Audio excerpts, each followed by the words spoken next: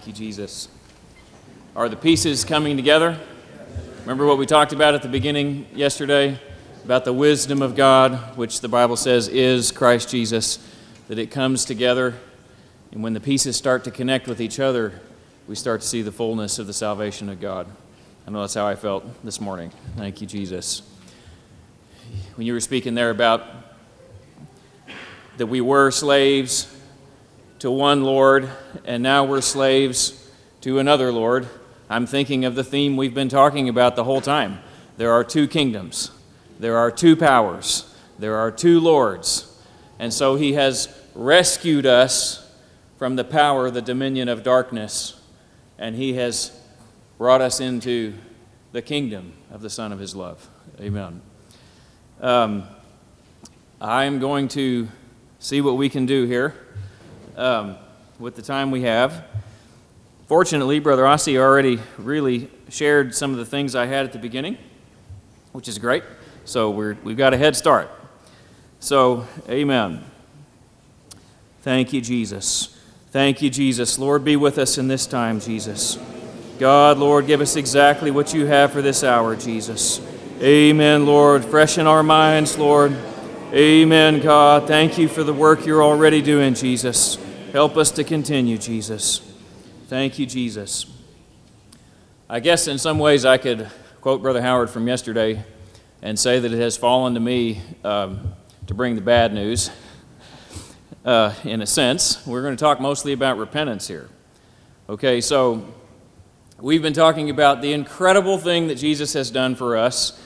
Now we're going to talk a little bit about some of the more difficult things that we've already mentioned that are required of us in order to avail ourselves of that grace and that mercy that he has given to us. Amen. But you already feel it working this morning, don't you? That it is the kindness of the Lord, as was said, quoted, that leads us to repentance. Amen. Who would ever go to die, which is what repentance is, we're going to talk about that. Who would ever go to do such a thing unless there was an incredible motivation? Amen. But when we see the kindness of our Lord and Savior, it leads us to repentance. Amen. Thank you, Jesus. So we're going to talk about, what we're really talking about is the first step into the kingdom. This is the first step of Exodus, of changing our worlds, of renouncing our old Lord, our old master. Okay? So that we can come into the kingdom of God. Repent, Jesus and John the Baptist both said. Repent, for the kingdom is at hand. Amen. We see that the kingdom is coming, and so we say, God, how can I be part of it? Amen. And this is what makes the way. This is what allows us to take those first steps out of that dominion and towards the Lord. So the bad news is not really bad news, it's really good news. It's the gospel, right? Repentance is the first step in the gospel. The gospel is the good news. You're recalling, I'm sure, everything that we saw in the video yesterday about what that term gospel actually means, how encompassing it actually is. Well, if we boil that gospel down, what is the message of the good news? The annunciation of the kingdom. What is it? What does Paul say in 1 Corinthians 15? Brethren, I declare to you the gospel which I preached to you, which you also received, and in which you stand, by which also you are saved, if you hold fast that word which I preached to you, unless you believed in vain. For I delivered to you, first of all, that which I also received, that Christ died for our sins, according to the Scriptures, that he was buried, and that he rose again on the third day, according to the Scriptures. So that, in its essence, is the gospel. Pretty much everybody's going to agree with that. The death, the burial, and the resurrection of Jesus Christ. That's the gospel message. Everybody knows that we're supposed to believe the gospel. And so this notion has come in that it's through faith we are saved, which of course we agree with. We're going to talk about that more after lunch. What that faith really looks like. How that faith really saves us. But of course, the watered-down version that's really based in this false view of the atonement is that all I have to do is believe that Jesus did it. Because I have to be reconciled to God, but it's not really me. Jesus did it all, so there's nothing left for me to do. In fact, it would somehow even be dishonoring God's sacrifice, Jesus' sacrifice, if I were to pretend like it was my sacrifice that saved me. But as we just heard, it's not our sacrifice that saves us. It's our sacrifice that unites us to His sacrifice, which is what saves us. Amen. So the question, as Brother Ossie already said, really has to be, how do I avail myself of His sacrifice that saved me?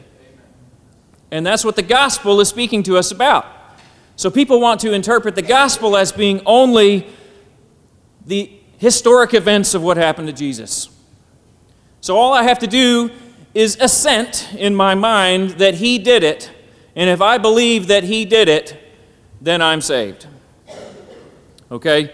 But there are some complications with that notion, because the Scriptures do not only say that we must believe the gospel, and of course, this kind of belief that I'm just referencing doesn't really encompass what believing means. To the Hebrews, always obedience and belief were one and the same. If you didn't obey it, then you didn't believe it, obviously. Okay, we could go into that, but we'll save that probably for this afternoon mostly. Okay, but the Scriptures don't just say we must believe the gospel, they say we must obey the gospel.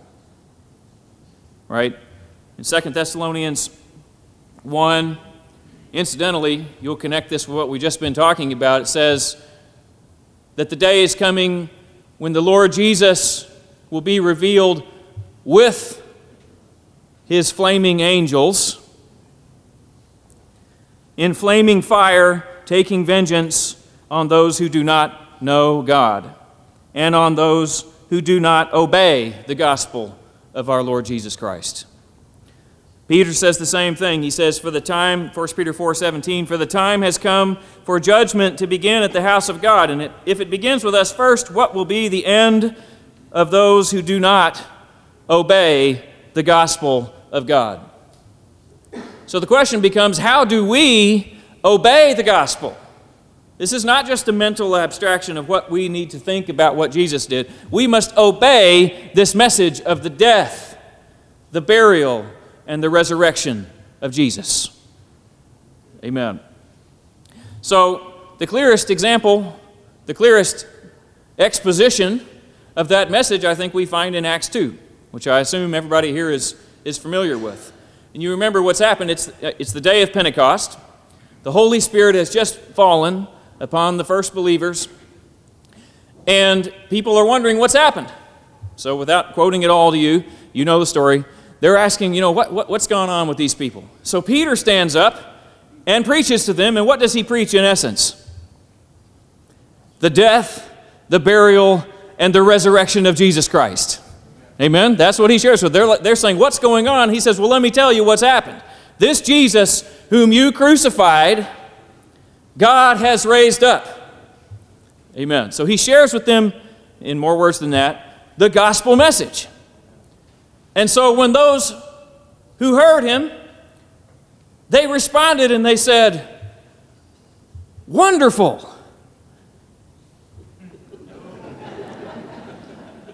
Now we know what happened. Now we're part of the church too. Amen. Got a little off track there. That's not what they said. Amen. They were cut to the heart. Amen. They were moved somehow. Maybe it was the kindness. It was also probably the realization that we felt earlier, that God is because of our sin, that the whole thing has been subjected to futility. Amen. We're responsible for this. We crucified him. He had to die because of me. They felt that. So it says they were cut to the heart. And they said, men, brothers, what must we do in light of this message? What must we do? And Peter said, that's what I'm trying to tell you. That's the good news. You don't have to do anything. done it all for you. Amen. Thank you, Jesus. But what does he tell them? They're saying, what must we do to obey this gospel?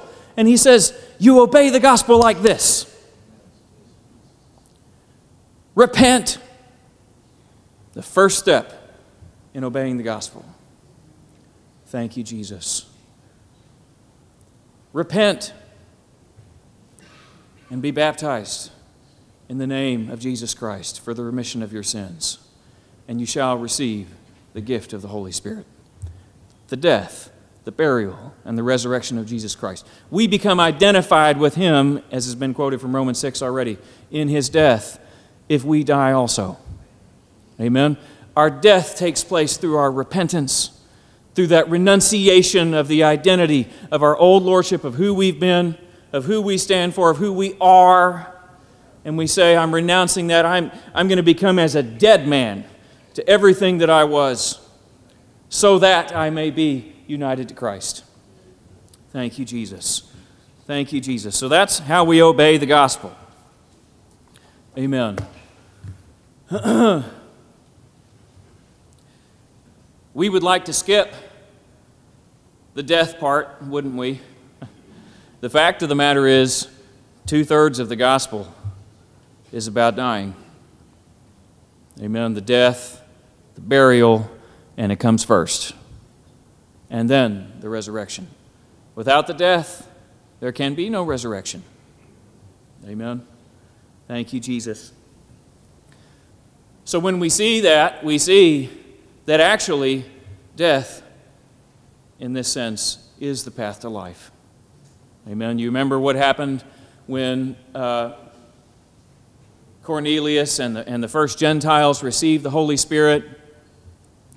And so Peter moved on with the baptism and so forth. When he comes in Acts 11 and he's telling to the church, because they're a little up in arms about what's happened, and he tells them all what's happened. And what do they say in response when they hear what's happened?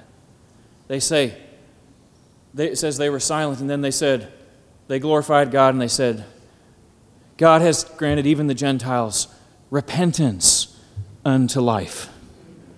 Amen. Thank you, Jesus. Repentance leads to life. It's the only path that leads to life. Thank you, Jesus. Amen. It's the fragrance of death, the aroma of death to those who are perishing, but to those who are being saved, to those who are seeing the kindness of our Lord, it is the aroma of life, leading to life. Amen. Thank you, Jesus.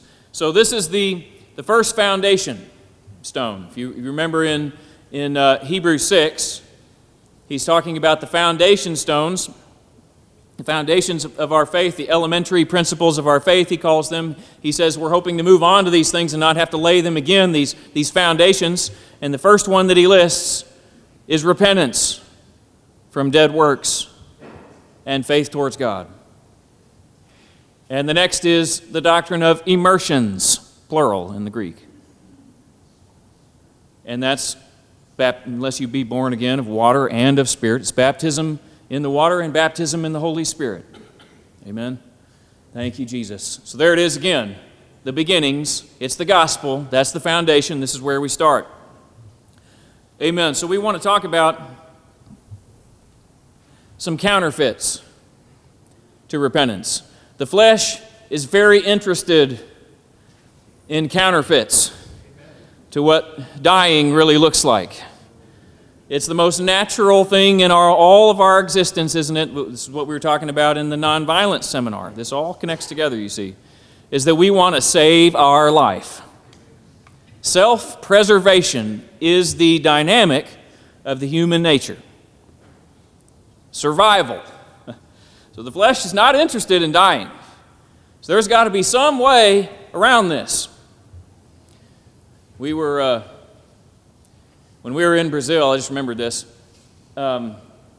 We were trying to help with a church there. It wasn't our church, but we'd been invited to help there for a season, and they had they did a play at one point, and it was Lazarus coming out of the tomb, and they set up They set up a paper mache tomb in the front of the platform, and they had one of their people in the play was inside of this paper mache box, and at just the right moment when the music was coming to a culmination, boom, the stone of the paper mache blew aside and out came this guy, and somehow it lacked the power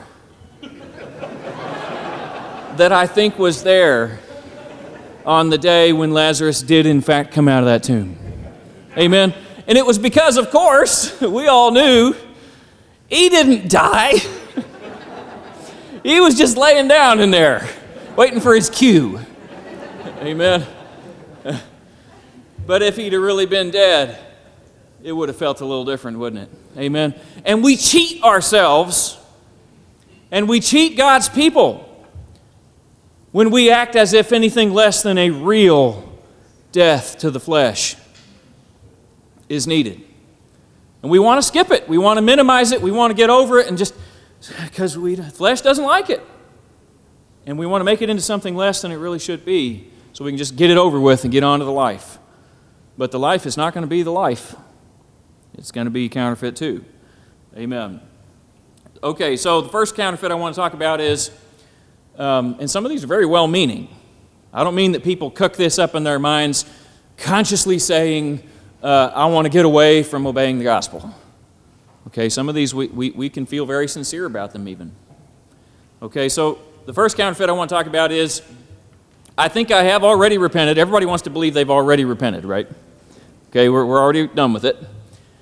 I know that I did repent because I remember a time in my life when I felt really terrible about some things I had done. I was very sorry. I was genuinely sorry. I felt terrible. So that's it, right? I've repented. Let's move on to other things. I felt bad. Okay? But we've got to acknowledge that the Bible speaks of two kinds of sorrow. There are two kinds of sorrow. 2 Corinthians 7 and 9, Paul has, this is the context of this, of course, he's rebuked the Corinthian church. In 1 Corinthians, he's writing to them now after they've received his word, and he says, "Now I rejoice not that you were made sorry, but that your sorrow led to repentance. For you were made sorry in a godly manner." There's a godly sorrow. "That you might suffer loss from us in nothing. For godly sorrow produces repentance, leading to salvation, not to be regretted. But the sorrow of the world produces death." Okay, so feeling bad is not all there is to it.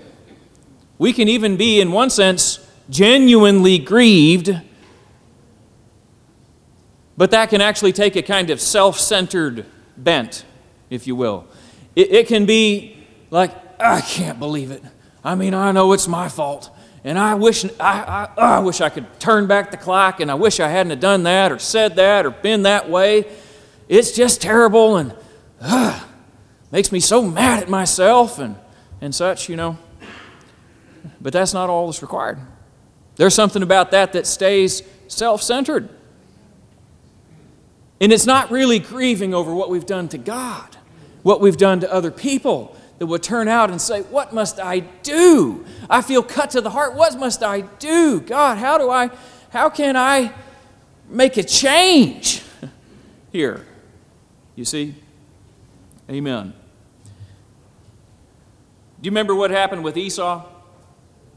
Hebrews warns us about Esau, right? Hebrews 12.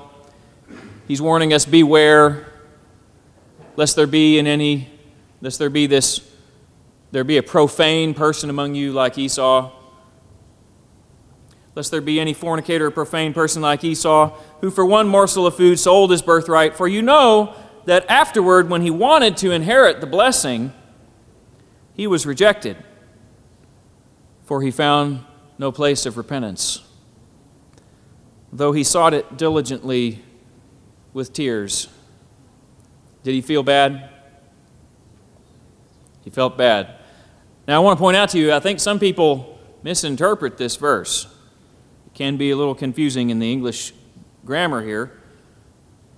You could almost read it like he couldn't find repentance. Even though he searched for repentance with tears, he never found it. But that's not what it's saying. If you read in Genesis about what Esau was crying over, he was not seeking repentance, he was seeking the blessing. Okay, so listen again. For you know that afterward, when he wanted to inherit the blessing, he was rejected, for he found no place of repentance. He was rejected because he found no place of repentance, though he sought it, meaning the blessing, diligently with tears. Amen? That's what he sought with tears. My father, is there not a blessing for me? See, my brother did this to me. He deceived me these 2 times, which was true on one level, but he was not acknowledging his sin. He thought he was a victim. And he felt terrible about the fact that now it's gotten away from me and now I've lost what I really wanted. I mean, it did mean something to me, and isn't there any way to crying about it? But do you see? So the point is, there's a difference. Just because we're real agitated, just because we feel bad, does not mean that we've repented. Amen? Okay. I think another counterfeit, or a place where we might stop short, is that sometimes we assume we point to a point in our life, or maybe we do this with others under our care. Maybe it's our children or those that we are trying to cover in the Lord or whatever. Amen. And we look at them and we say, or we look at ourselves and we say, I can point to a time in my life when my desires changed. You know, I was running after the world. I was enjoying sin. I was rejecting God on the face of it. And at some point, I really did make a shift. I turned my face back towards the Lord. And this is part of repentance. I'm just saying it's not all of it. And I began to desire to do what was right. Something really changed. I can say this about my life, personally. I can look at a time, I could tell you stories about a time when I changed from, I became aware that I genuinely wanted to do what was right. Amen? And so we can say, well, there it was. See, now I wanted to do what was right. So that was my repentance. Before I didn't even want to, but now I want to. So I guess I've repented. Well, it's part of it. But you remember how Paul speaks about that in Romans 7? You know, the good that I willed to do, I still did not do. Because there's something at work in me. Who's going to deliver me, he says, from this body of death? Amen? So it's good. It's part of it.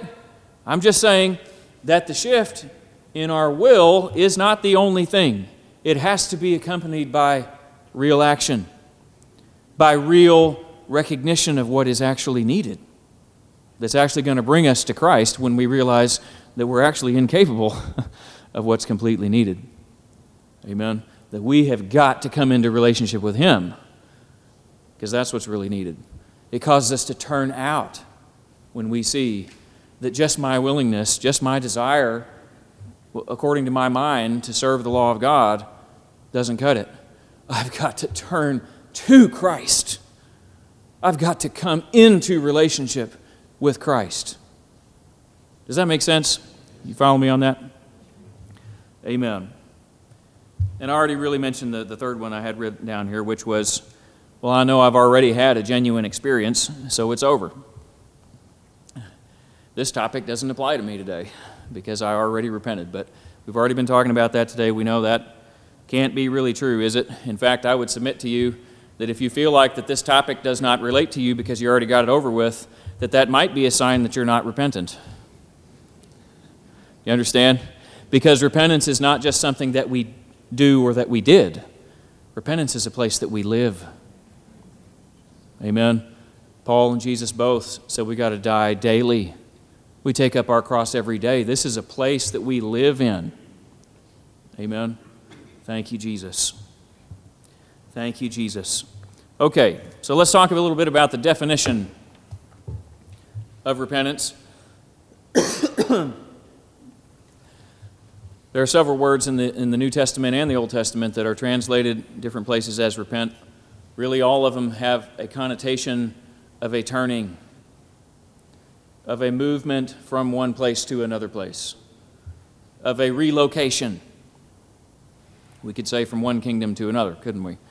Amen. It's a changing of centers. Naturally, we are centered in ourself.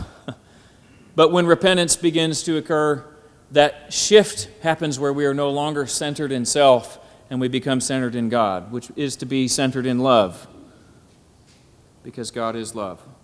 Amen. So, repentance, if it's a turning, could we not say that it is a revolution? It's revolutionary.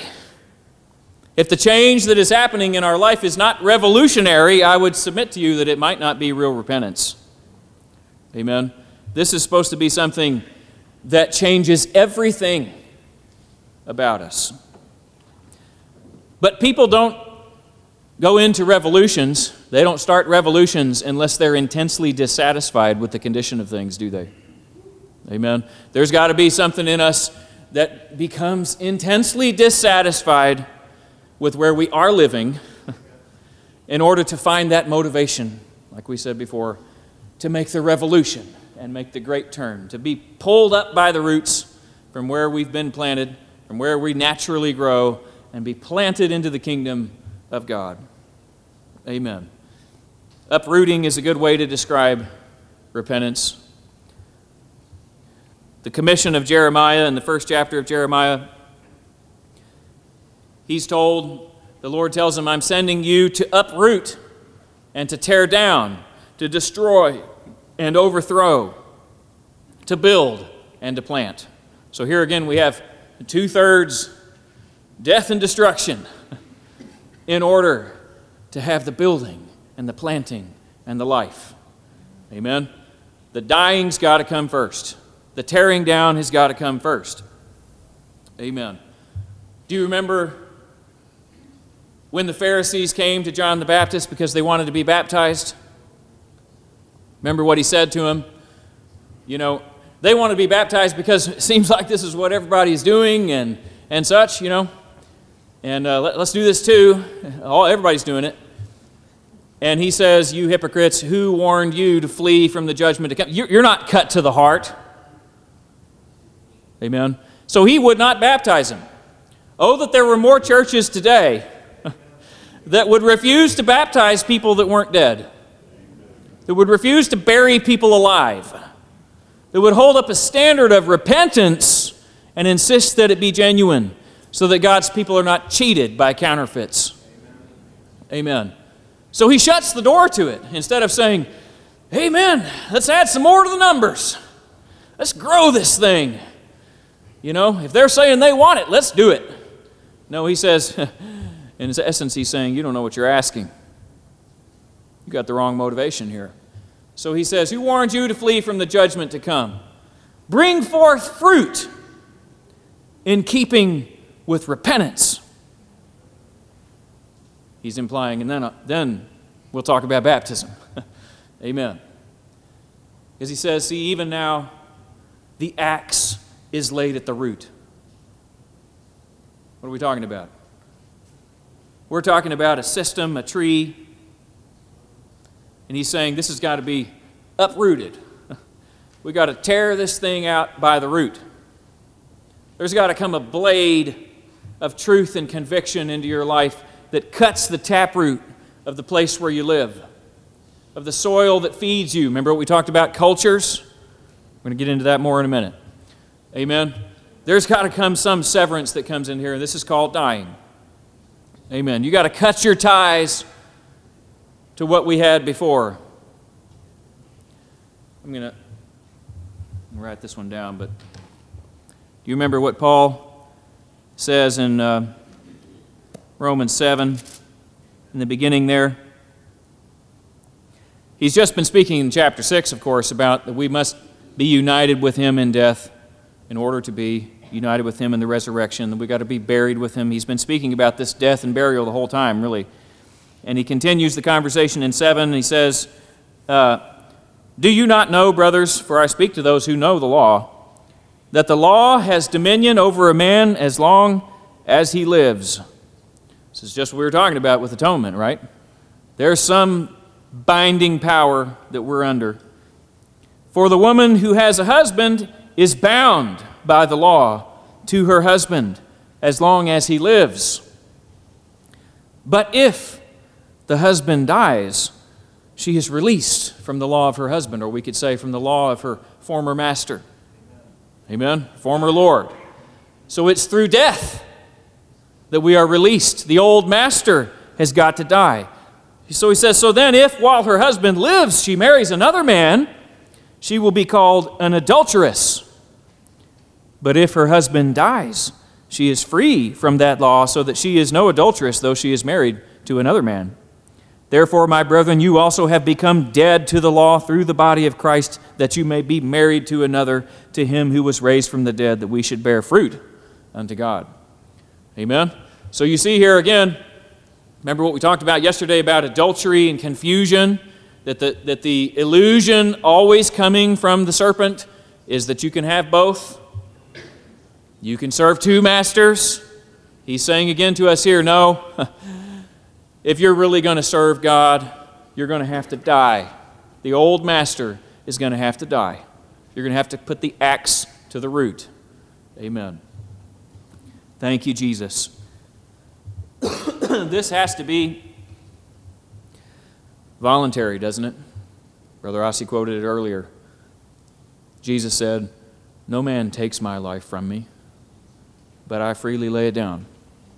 There is a judgment that is coming. There is a death that is coming on every single one of us that will not be voluntary. Amen? And the only way we're going to escape that death is if we beat death to the punch by choosing to die to that which is really already killing us. Amen? We've got to make that voluntary choice.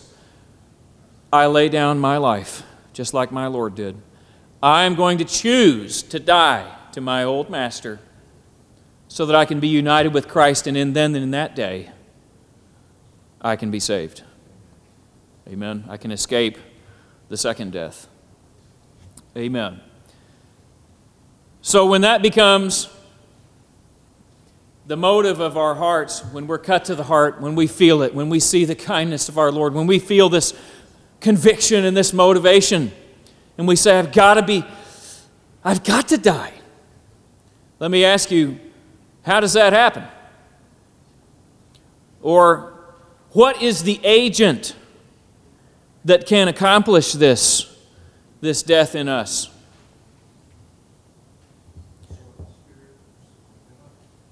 The sword of the Spirit, which is the Word of God, Brother Ossie said. Amen? The Word of God is the agent.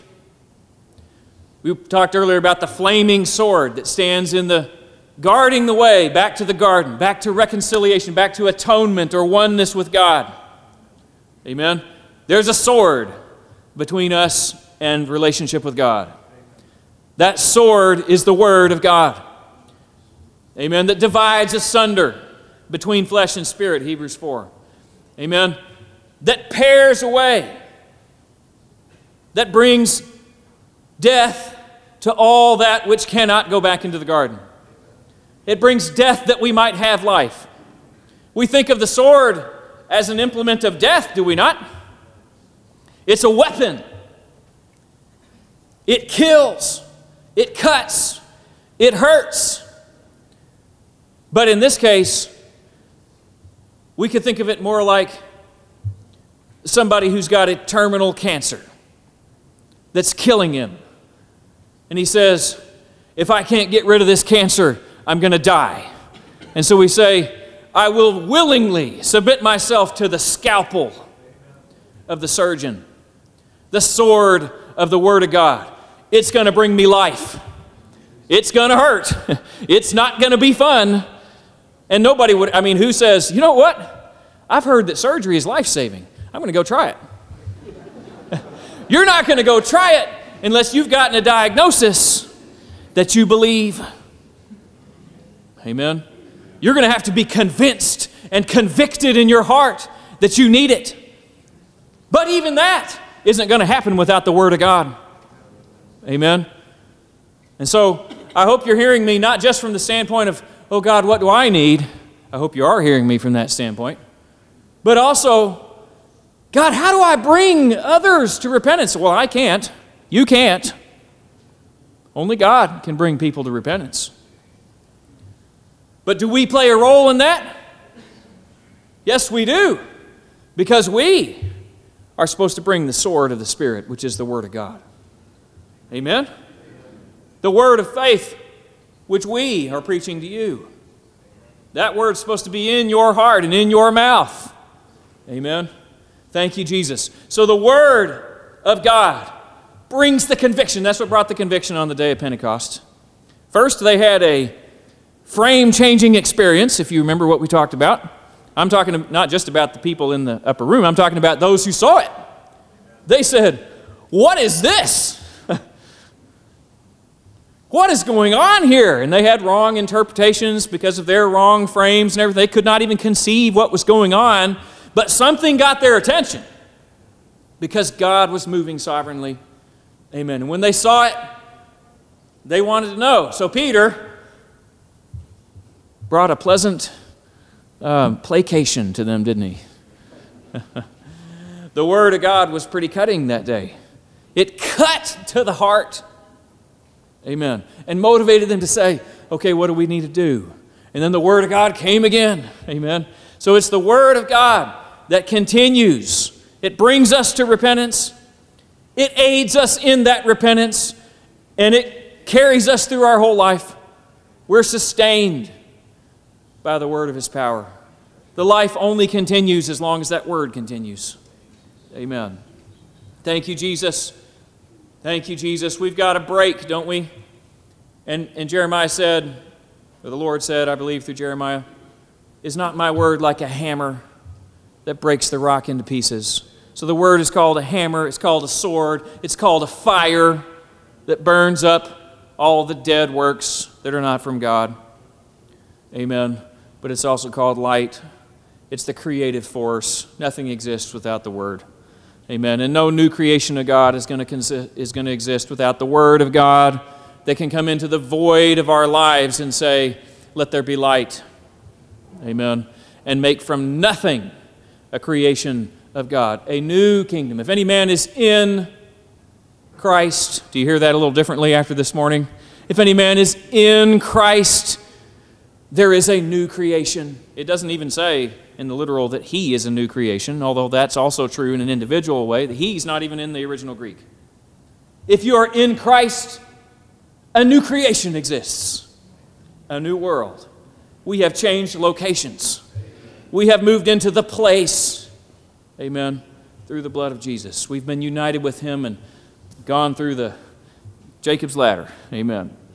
Amen. Thank you, Jesus. Okay, so we've established, I hope, by now that what's needed is a demolition. What's needed is a death. What's needed is a tearing down. Okay? Let me give you an example that Brother Blair gives in his book, Dying to Death. Which, by the way, I meant to tell you, I love the subtitle to that book. I love the title, too. You understand what it means, dying to death, in terms of what we're saying. But the subtitle, where did it go? He says, a unique and profound vision of the missing essential of repentance in restoring not only the soul, but also the church. Amen. Thank you, Jesus. Amen. In that book, he gives the example. They were, of course, our church began in Manhattan. And Manhattan is famous for its skyscrapers. And so I think they got to see firsthand some of what goes into building such an incredible building. Amen. Jesus, of course, said that unless we build on the rock, our work is not going to stand. You can do some building, but if you don't build it on the rock, it's just a matter of time. until some storm comes. It may look good for a while, but there's going to be a storm comes that's going to knock it down unless you've built on the rock. Amen? What did he say to Peter also? You remember, upon this rock I will build my church, and the gates will not prevail against it. The gates of hell will not prevail against it. Amen. So in building these skyscrapers, they have to first go down before they go up. And actually, in many cases, there's something that precedes even that. And the problem is that there's already a building sitting where you want to build. Amen? There's already something standing there. And what we would like to do in the flesh, both for ourselves and for others, we say, you know what, it's got some problems. It's it's cracked and the foundation is busted and everything, but it's got potential. I mean, we'd hate to throw the whole thing away. Somebody worked hard on this. So we just want to fix it. We want to patch it. We want to repair it. Maybe add another floor on the top because it's not big enough for what God is trying to do. We kind of sense that. Let's just add to it. But you know how that's going to go. Amen. So the first thing we got to do when it's been built wrong, we got to tear down what's there. We got to get rid of it, tear it down, and then we got to dig. Because if we just build on top of this shifting sand, it's not going to work. And so for a long period of time, nothing is even visible above ground. As they dig until they hit bedrock. Amen. Solzhenitsyn, excuse me. My Russian accent isn't very good. Said that repentance is the first bit of firm ground underfoot upon which we may begin to build. Amen. We've got to get down to where we know we're going to build something that's going to last when the storms come. Amen. So there are stages that we're going to go through. And if I could just outline them real quick, and we're not going to be able to get into all of them. But first we've got to tear down what we've built. Those are our dead works. Repentance from dead works. Then we got to dig down to bedrock. Once we've demolished what we've built, we got to say, so what is going on in this ground that's underneath me that I take for granted? What do I need? What's the history that I've got to dig through? What's the past and the ancestry and the whole concepts and frames in which I've been trained and nurtured and in which I think, which come naturally to me? What in all of that do I need to just dig through the rubble until I know that I'm standing only on the bedrock of the Word of God in my life? Amen. And really there's still a third stage once we get down to that bedrock, and that would be called breaking on that bedrock.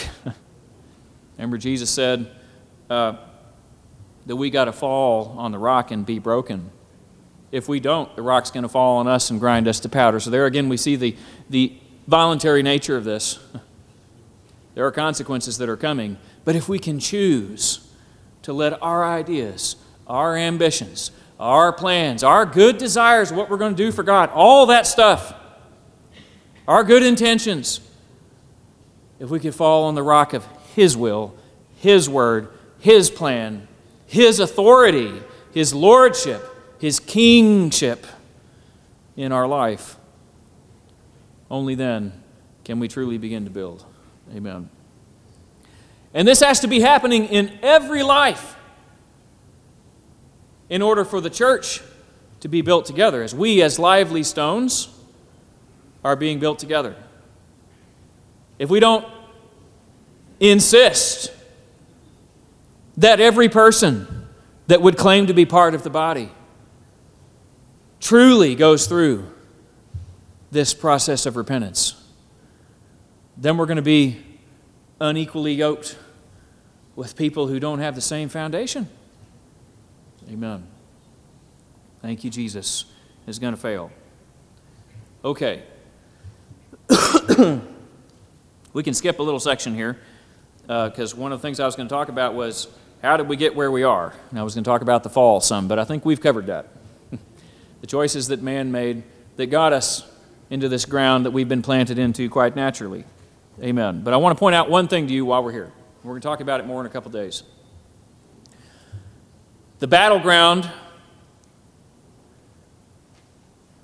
that we're occupying as we try to find this place of repentance is chiefly in one place. It's in our minds. And when we look at what happened at the fall, we can see why that is. Because what was held out to them was what? You shall be as gods. You'll have your own lordship over your own life. You'll do what you want. And you will know for yourself, what is good or evil. Notice that the devil doesn't come forthrightly and say, if you eat of this tree, it's an accusation against God. We won't get into all that right now. But, God knows that if you eat of this tree, that your eyes will be opened and you will be as God yourself. He doesn't say, if you'll eat of this tree, then I will be the ruler of this world that was given to you. He doesn't say that. He's a liar. So he holds out this deception that says, this dominion that you already kind of feel that's some legitimacy in maybe because God really did give it to you. He wants us to reign as kings with him. You can have it all. It doesn't need to be subsidiary. You can be God himself. And actually, God's a little worried about that. And that's why he's been deceiving you and not telling you and won't let you eat of this and all that. So he basically says God is the devil and says, I'm offering you that your eyes may be opened. Amen? It's the antitype to salvation. But the whole thing, and it says, when they saw that the fruit was pleasing to the eye and desirable to make one wise, they fell for it. Amen. The battleground is in the mind because we want to decide for ourselves. Our mind can be our ruler, can't it? It is by default the natural ruler of our lives. So I just wanted to establish that in our minds. Amen. The Lord is not asking us to throw away our brains. Amen. He wants to be Lord of our minds. We've got to love him with all of our heart and our soul and our mind and our strength. Amen. When the mind assumes lordship, when the mind assumes preeminence, that's where we got the problem. Amen. If we weren't using our minds, we wouldn't be understanding anything we're talking about today. Amen. Thank you, Jesus. Okay. What can we do with what we have left here? Amen. Thank you, Jesus. It's going to be important that we recognize the comprehensive picture of what repentance entails. So I think sometimes people get real focused on their own little world, and we think in terms of things that I did. We've got to tell God that we're sorry that we robbed the bank, whatever it was. That's good. That's a start. Amen. And but that's narrowing it down to things that we did. That's not acknowledging why we robbed the bank. That there was a desire, there was a motive, there was a nature, a carnal nature inside of us that motivated us to grab for that wealth or that power or that put that competitive spirit inside of us, whatever it was. There is a nature in us that we got to repent of. It's not being sorry, just being sorry for things that we've done. The things that we did are just the fruits of who we are. So what's got to die and we got to repent of is who we are. Amen. And who we are is actually even a little bigger than just our own life. No man is an island unto himself. Amen. Brother Blair tells another story from New York about a family, or a couple I think it was, that he knew there, that they were moving into the area, and it was a terrible part of New York at the time, slum, tenement buildings, And they realized that, we could go to the good side of town and buy a nice piece of property, but it's going to cost us a fortune. So instead, we can spend way less. This is always the temptation. Let's cut the costs, right? Jesus didn't say cut the cost. He said count the costs. And the costs were kind of high, as I recall. Amen? They thought we can save some money here, And we can go into one of these slum tenement buildings and we can buy this old, nasty apartment for dirt cheap and then spend a minimal amount of money, in comparatively speaking, and fix it up and live in a palace inside of this rotting building. And that's exactly what they proceeded to do. They got this place for next to nothing, and they fixed it all up. A little putty and a little paint goes a long ways. And they made it really nice. Nice furnishings, nice. It looked great. But it only took a few days before one of the water mains in the building sprung a leak in their ceiling, and all the sheetrock started caving in, and then the sewer system stopped working in the building, and so their toilets were backing up all over the bathroom, and amen. And then there were power failures, and and then the floor started to clunk because the foundation was off, and amen. And it turned out it wasn't such a great idea. And they came to the revelation that, just what we've decided to do in our little world is not going to be enough to survive. We're going to have to situate ourselves in the right context, in the right ground, in the right relationships. We're going to have to acknowledge what it is around us that is going to lead us to failure in spite of our intentions. We're going to have to know what's been going on here. So that requires taking a look at the whole system that gives us life. Here we're back to kingdoms again, amen? Back to the system that gives us life. Amen? So you're just in the middle of this building, but you're ignoring the fact that there are infrastructures that you're depending on for your pretty little apartment. We're going to have a look at those too. And the change is going to have to be a little more total than you might have been thinking. It's not a matter of just scrubbing up your little life. It's a matter of being transplanted into a place where where the work of the Lord really will not be in vain, because you have been planted into a new system, part of a new tree. Amen. Thank you, Jesus. You think of the family tree even, right? We all, we have natural birth into a family tree. That means, even by genetics, we have inherited a nature. I don't know about your family, but in my family, it wasn't all good. There are family traits that I could start to delineate to you that I'm not proud of. So coming to repentance, in some ways, in the Old Testament, there was always an emphasis on acknowledging the sins of our fathers. Why is that? Because it's what we derived our birth from. It's what we got both by nature, what we naturally inherited, and by nurture, because they were the ones that raised us. This was the culture. Remember we talked about the two mothers, Jerusalem and Babylon. This was what we were nurtured in. Whether it's our natural family, whether it's the nation that we're part of, the culture that we're part of, we're really back to culture is what I'm talking about.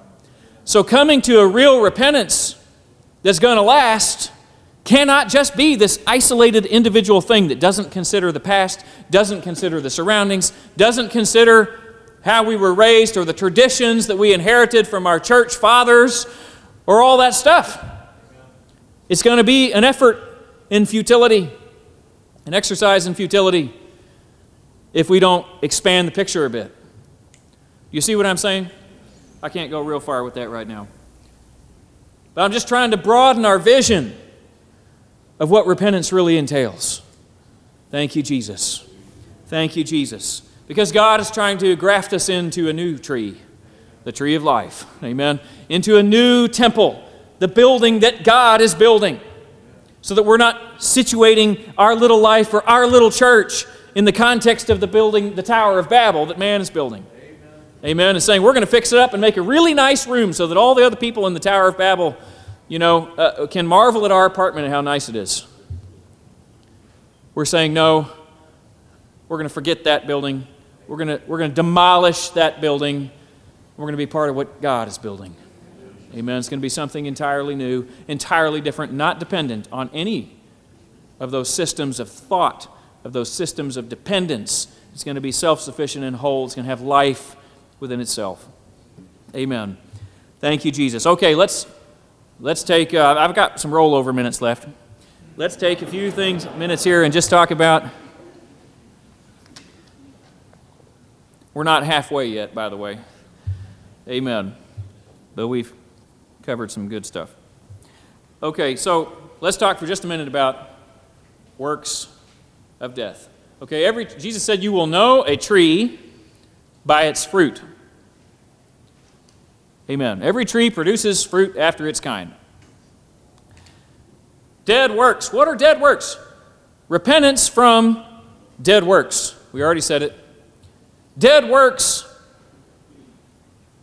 There's a reason there's an emphasis on dead works, I think, in that Hebrews 6 scripture. Most people don't have a real hard time acknowledging, for example, that they should not have robbed the bank. Okay? Robbing the bank is not probably fall into the category of dead works. Okay? We recognize certain overt things, and we say, well, obviously, that was sin. And so we know we need to die to that. We know we shouldn't have robbed the bank. Amen. But dead works, I think, more often is going to refer to things that we thought we did right. This is back to that renovation idea, that in my life there is a mix of good and bad. My tree happens to bear both thorns and figs, contrary to the Word of God. Amen? So all that I really need to do is some modifications. I do good things and I do bad things. I am sometimes bad and sometimes good. So I need to get rid of the bad things that I've done and the bad things that I sometimes act like and just keep the good things that I've been doing. Because I've actually been making an effort for quite some time, and surely that counts for something. Amen. But there's nothing good that doesn't come from God. Amen. Every good and perfect gift comes down from the Father above. Amen. So the point here is not that no one has ever done anything that was right. The question is, does that define who we are? Is that what we should take as the measure of our nature? Amen. Or do we not also need to come to repentance for thinking that our good works had to do with our righteousness and that was going to save us? Do you see what I mean? I'm not being able to get into this as much as I might like to. But there is a sense in which our good intentions can sometimes be the biggest obstacle, I think, to coming to repentance. Because we're so desperate to hang on to what we feel like it's, but Lord knows I've been working at this effort over here, or I've genuinely been trying to help with that, or I've been preaching the best I know, or whatever. Amen. And the Lord is saying, amen. Whatever's been done for God is going to stand, but as far as your heart, you need to let it go. You need to surrender and acknowledge that our righteousness is as filthy rags in the sight of God, and that even what we thought we were doing right, if there's any pride in it at all, if there's anything that we think derives from us, it's dead. And a lot of things are done in the name of God that are not even God's will. Why else would Jesus say that so many people are going to be surprised on that day and say, Lord, Lord, did we not do this and that and the other thing in your name? He's going to say, I didn't know you, you workers of iniquity. Amen. Thank you, Jesus. Thank you, Jesus. The nature of dead works comes from the fall, where we think we can decide for ourselves not only what is evil, but what is good. Amen? So we can come up with programs, we can come up with plans, we go on mission trips, we can do all kinds of incredible things. We can make all kinds of sacrifices, and it's all good stuff. We decided it was. But it's not answering the question of whether it was truly done in obedience to God, whether it was being done in submission to His Lordship. Amen. So there's this detached view of being able to decide for ourselves and let our mind decide, I think the best program right now would be this, instead of truly being led by the Holy Spirit. We're still really operating from that standpoint of the fall. from that illusion that I'm going to walk the line between good and bad, instead of surrendering completely to God and saying, you know what, I don't need to try to figure this out, work at it really hard and come up with a good plan. I need to come into relationship with God. I need to stick with Him in the garden. I need to, in our case, I need to find my way back into that garden. And that way is not going to come through Greek philosophy and through my minds and somehow ascending up to God through my brain. That way is going to come through direct relationship with God and through His Spirit, through His Word, through His truth. When we said that the Word of God was the agent that brings change, that places a responsibility on us to place ourselves within reach of that Word. To place ourselves into the context, into the garden where God doesn't have to be silent. Amen. Remember yesterday? Where we hear Him, where He has access, where He's the husbandman. You understand? So the path is all about relationship. So we can sum it up by saying it like this.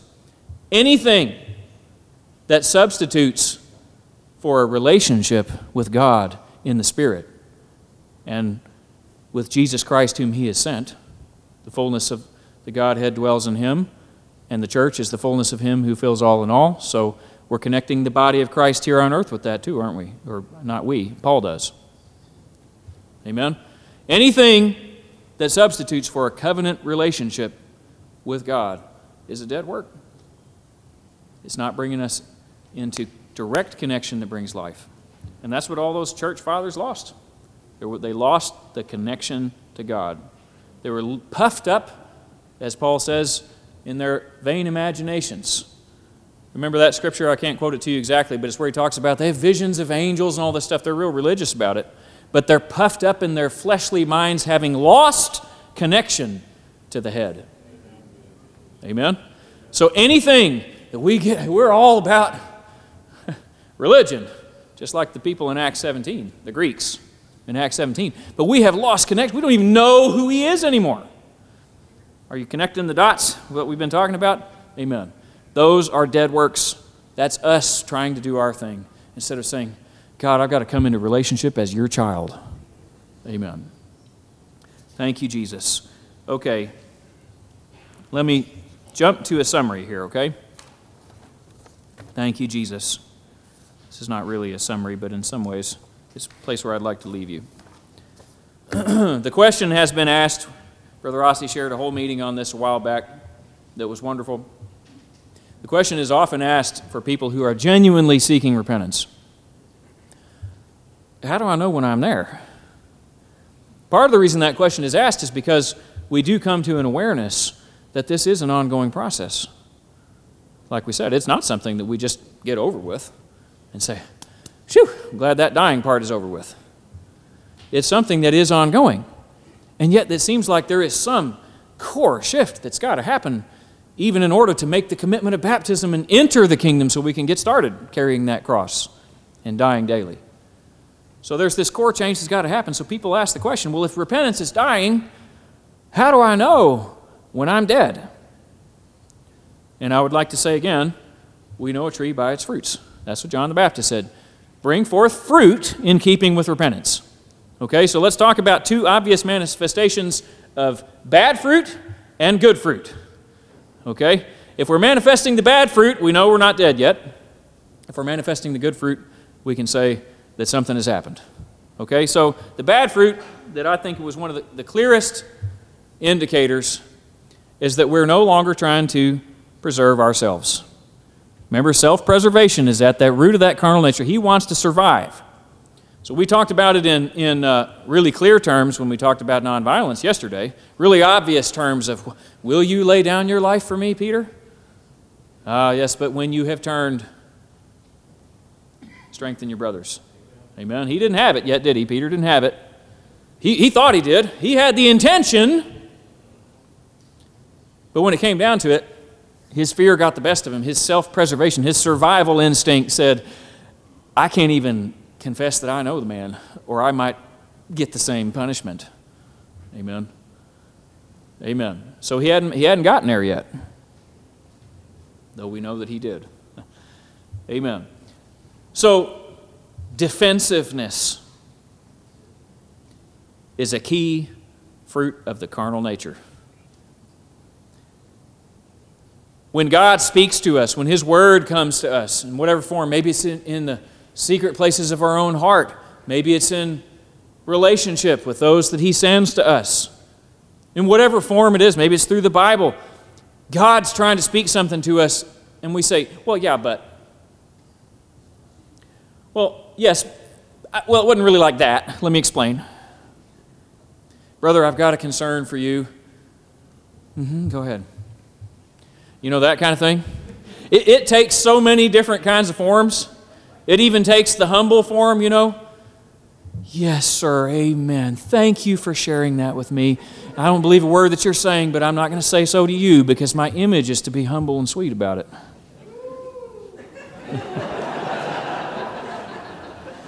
Amen. But all we're really doing is defending ourselves. When we come to Jesus and say, Lord, that you would heal my daughter. And He says, I wasn't sent to you, you're a dog. Brother Leslie once preached a message on this, and he said, how many of us would have had the response of that woman? Wouldn't we have been tempted to say, you could have mentioned that I'm a registered Cocker Spaniel? I mean,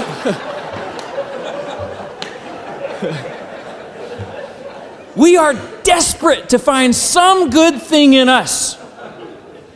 And when the Word of God comes to us to divide asunder and to discern that all the intents of the heart are evil, we are just so desperate to defend it. So if you want a measure of how you're doing in this dying process, how your children are doing, whether they're converted, amen, people in your church, whatever it is, how do you respond to the Word of God? Not just the word that we like to think is the word of encouragement, but the word that the Bible says is the word of encouragement, which is the discipline of the Lord, Hebrews 12, that addresses us as sons. So you want to be in relationship with me as a son to a father? Well, then I'm going to speak to you words of discipline. That means correction, and it's not going to be pleasant. It's going to be painful at the time, but afterwards, repentance is going to lead to life. Amen? How do we respond when that word comes? Brother Blair has given the example before of when he's been hunting and you take down something, say it's an elk. Elk can be quite dangerous when they're alive, especially if they're really mad because you just shot it. So when that elk goes down and it's laying there and you approach it, the first thing you're going to do is what? Make sure it's dead. How are you going to do that? Are you going to walk over to it, sit on its back, and say, let's see what happens? We could make the example even tougher. What if it was a bear? You're bear hunting. Amen? You're going to want to know that it's dead. And so you might throw rocks, boom, and if he says, ow, he's not dead. You might get a stick and poke him in the eyeball. Amen. And if he's not dead. Amen. But when there is no resistance, when it no longer matters, amen, there's nothing left to defend. We've been hidden in Christ. Amen. We've lost it. We don't care about that man.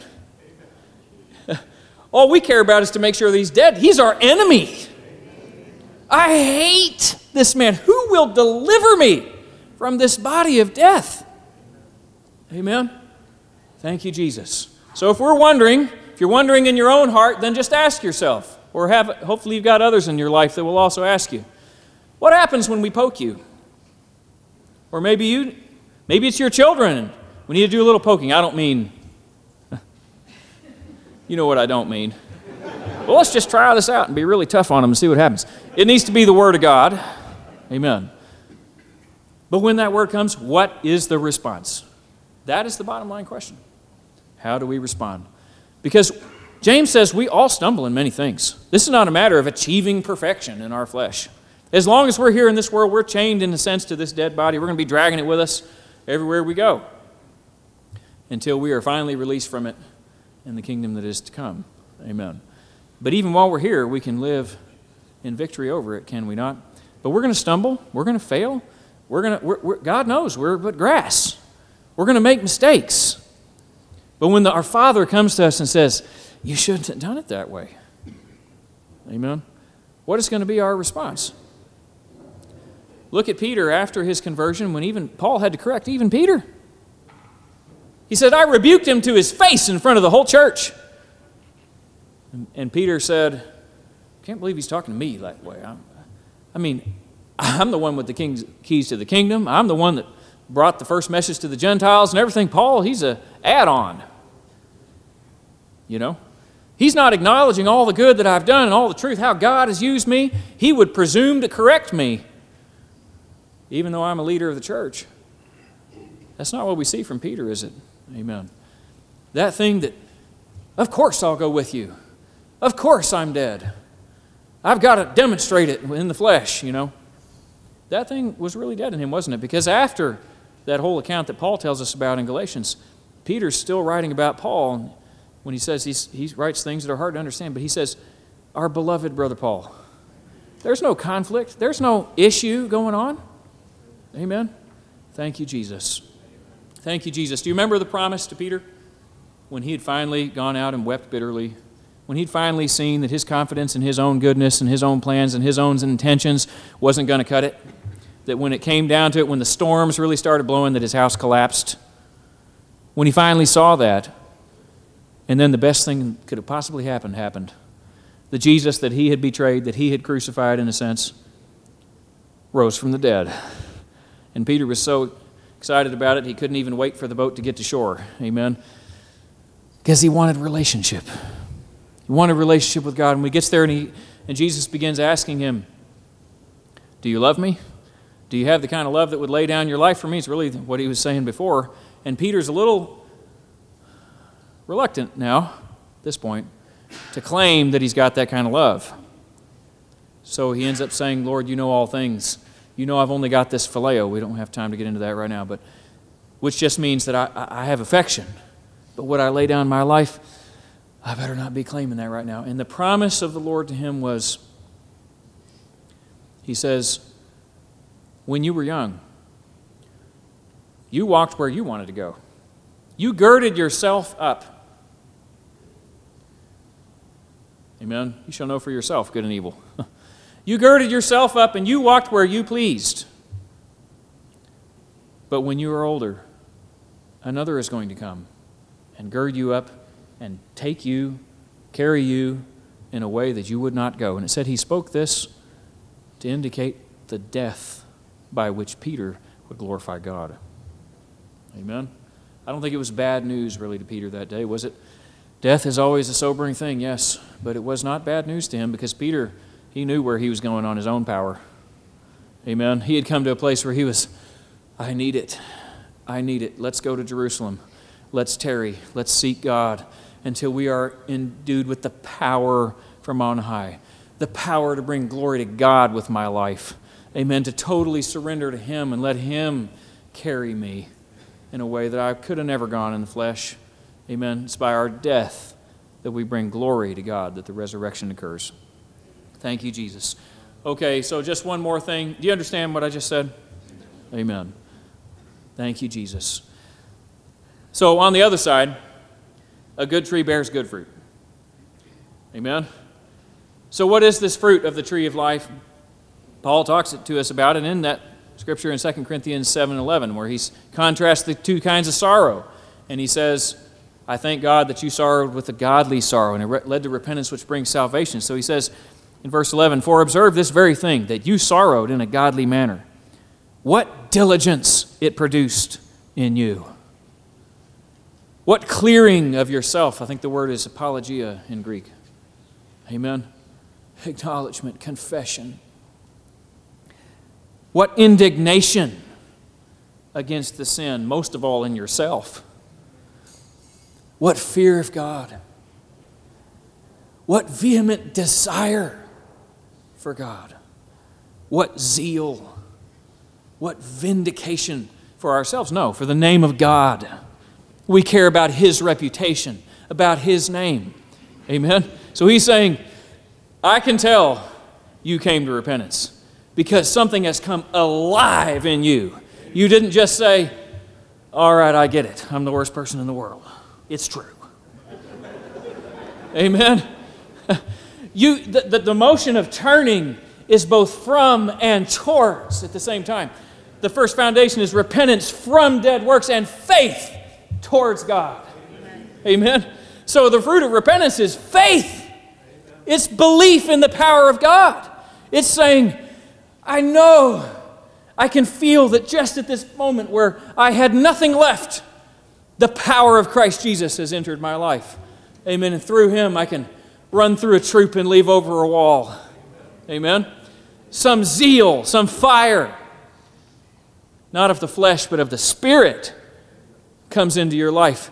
And you feel like, with man, that's me, that's my carnal nature. With man, it was impossible. But now that He's died, and we're only identified with God, everything feels possible. I am so full of faith about what God can do, even through me, because I'm not me anymore. It's no longer me, but it's Christ in me, the hope of glory. Amen. Thank you, Jesus. Those who belong to Christ, he says in Galatians 5, have crucified the flesh with its passions and desires. That's the passage where he's talking about the fruit of the flesh and the fruit of the Spirit. Amen. Thank you, Jesus. But he says here that we know you sorrowed in a godly manner. Look at the desire it produced in you. We've crucified those fleshly desires. When they saw the fruit, that it was desirable to make one wise. We've died to the motivations. Amen. And they haven't just been cut off, they've been replaced. Sin is never going to be overcome just by sweeping your house clean. If you just sweep it clean and don't fill it up, we know what happens, don't we? Jesus told us. It's just going to get worse. But when it's a real cleaning, we're cleaning it for company. We're cleaning it for a new resident. Amen. So our old desires have been replaced with this faith, this zeal, this desire for our heavenly husband. Thank you, Jesus. Amen. Thank you, Jesus. Thank you, Jesus. Praise you, Jesus. Amen. We're going to feel like we've been translated from one place into the place of salvation. Amen. And we're going to feel all those feelings towards God and towards our brothers. We're going to know that we have passed from death to life because of the love in our hearts that we feel from the brothers. No, for the brothers. Amen. I'm just so glad God loves me. Amen. That's good. That's how we even know what love is. But when you have passed into the place where God is, then His love lives in you. Amen. And your life is defined by love for the brothers. Amen. So that's how we know that we've passed from death to life. Amen. That we have died to what was killing us.